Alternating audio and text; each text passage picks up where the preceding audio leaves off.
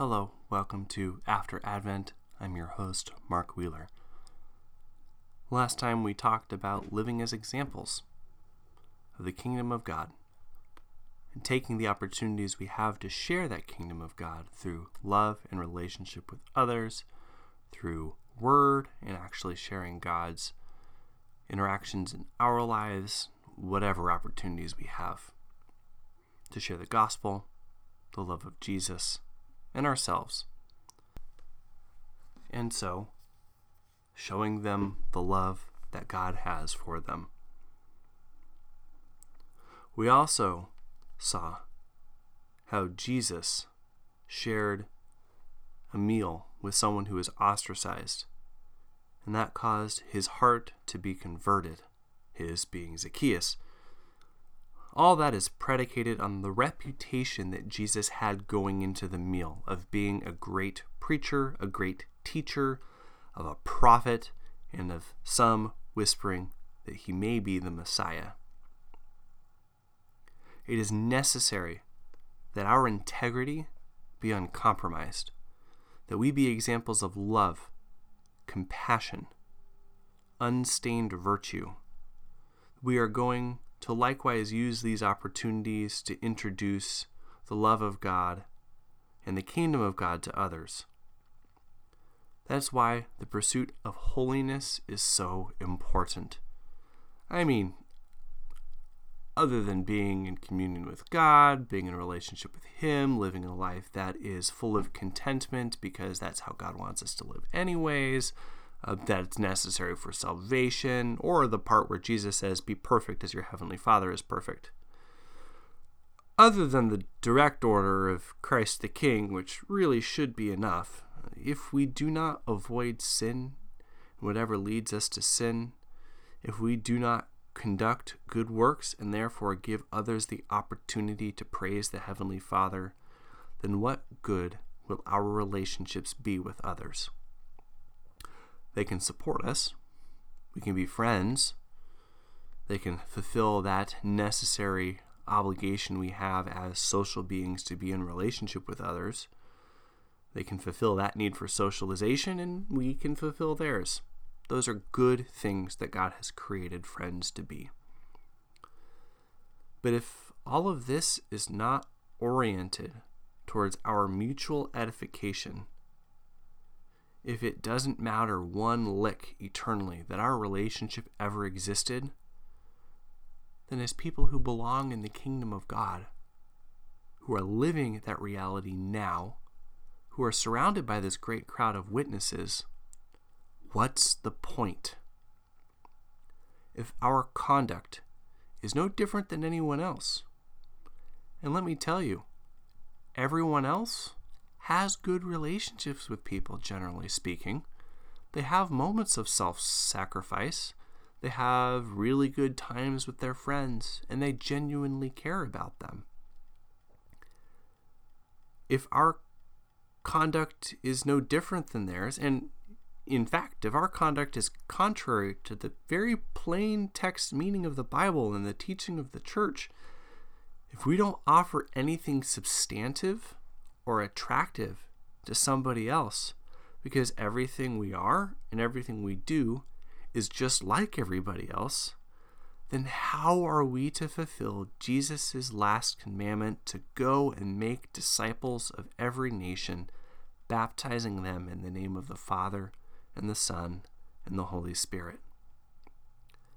Our ability to fulfill that mission, that great commission, is predicated on us demonstrating a good life of honest integrity, repaying evil with good, sharing what we have with the poor, pursuing holiness, acting well towards others regardless of what they deserve, rising above what is clearly our own human ability. And especially important, not doing things that undermine our ability to share God's love with others. Yelling at people who wronged us, acting frustrated towards them when it's really a personal issue. complaining about bad situations, talking about people in an objectifying way, or even participating silently in such conversations, living with your boyfriend or girlfriend without being married, getting drunk or high with others. If we do things like this, how are we different from anybody else? Now, one may raise the objection that to object to these things in others and to avoid being around such things ourselves will give us the reputation of being prudish, of not actually being in relationship with other people, and would be counter to our ability to share the love of God with them. And I would agree wholeheartedly with that. You cannot take yourselves out of the world and be in honest relationship with the people who are in it, and simultaneously, always, naggingly, and constantly object to our friends' and family's failings. Jesus, I might add, doesn't make a habit of doing that either. But we can, while simultaneously being in a relationship with people who are not living as God would have them live, and authentically living a life with them, remain ourselves, as St. Paul said, unstained by the world. Jesus was able to do this, and as were the saints, who are our model on how to live this Christian life. They were able to live with others, to share God's love with them, to be patient with their failings, and to somehow be compelling in their life so as to help others become like Jesus. When we follow that example, when we do this, when we choose to put our personal integrity as central to our Christian identity, when we choose to obediently follow the teachings of Jesus through the church, it is only from there that our good works can show others the love of God in a way that they will see, not disguised or hidden by our own hypocrisies. This means that we need to take the high road whenever we can. It means that at work, when there's a shortcut, we choose the long way around if there's even a hint of an ethical or moral question. This means that we stand up for the person who's being talked badly about, and not just stay silent and let the conversation move on by. It means that we think about and try to emulate the virtues of charity, of chastity, of diligence, of humility, kindness, temperance, patience.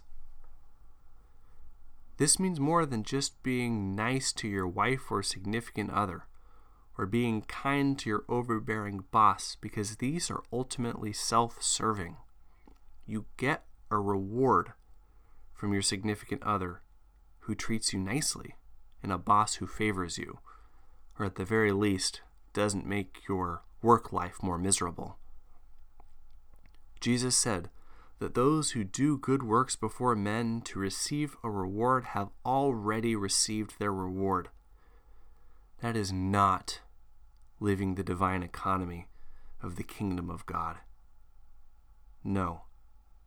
We are kind to the mean person, that coworker or customer who's just a snot and deserves no kindness. We oppose actions which degrade the human person, which put them down. Decisions that pick on the weak and exploit them. We avoid and we oppose anything which lacks honor. We choose to do that which is good. We reject that which is evil. And we do this in and out of season, whether it is convenient or inconvenient, whether we feel like it or not. Other people's reactions have no bearing on our own conduct. Should we be sensitive to others? Yes. Jesus is sensitive to us and does not require more of us than what we are able to give or do or be right now. Jesus does not love only the person we will be. He loves us now where we are.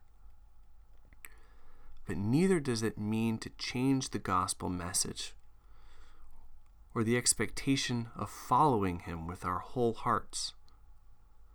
So too, we should ask the Holy Spirit for wisdom on how to act, what to do when put in potentially compromising situations, and opportunities to share that which is good and true and holy. And above all, we should avoid that which is evil. We should avoid that which leads us to sin. We should love and pursue the things that God loves. When we live with uncompromising integrity, when we put following Jesus and treating others well first, and to do so in a way which does not soil the reputation we have in front of others, then when we have the opportunity to share a meal, to show a kindness, to do a good work, to share that meal with Zacchaeus, that will inspire the sorts of conversations, the sorts of opportunities that will help lead others into that kingdom. And it marks us as a citizen of that kingdom in our conduct. As a practical point for this next week, observe the way you treat others. Observe the way that you work, whether you are at home or with a team. Observe the sorts of conversations that are going on around you, your own participation in those conversations. Is it good? Is it compromising? Would it be embarrassing to object to a conversation? To say, hey guys, we really shouldn't talk about her that way. To say, guys, we really shouldn't be talking about that person behind their backs. This isn't good for the team. To talk about a sibling with your parents in a compromising way. I know that is difficult for many families who have a history of habitual gossip, to be the one that stands up and says that you won't take part in it anymore. That can be ostracizing. But it's also the way that you show that there's something else going on, that there's a better life, a better way of being.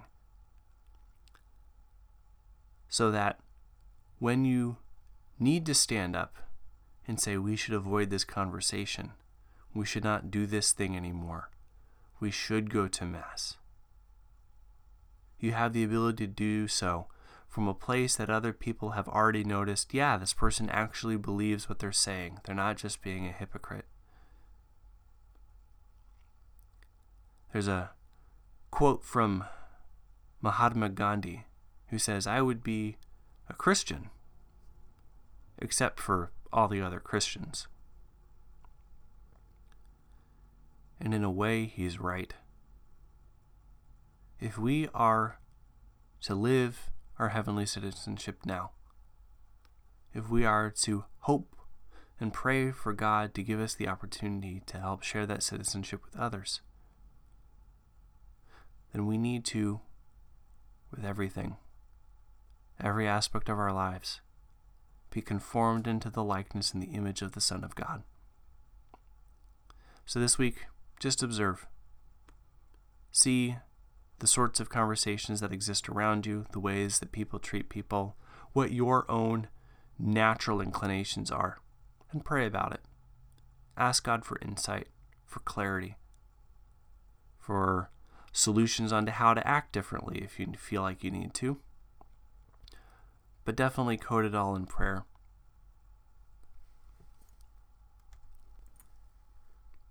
will end in the Memorare.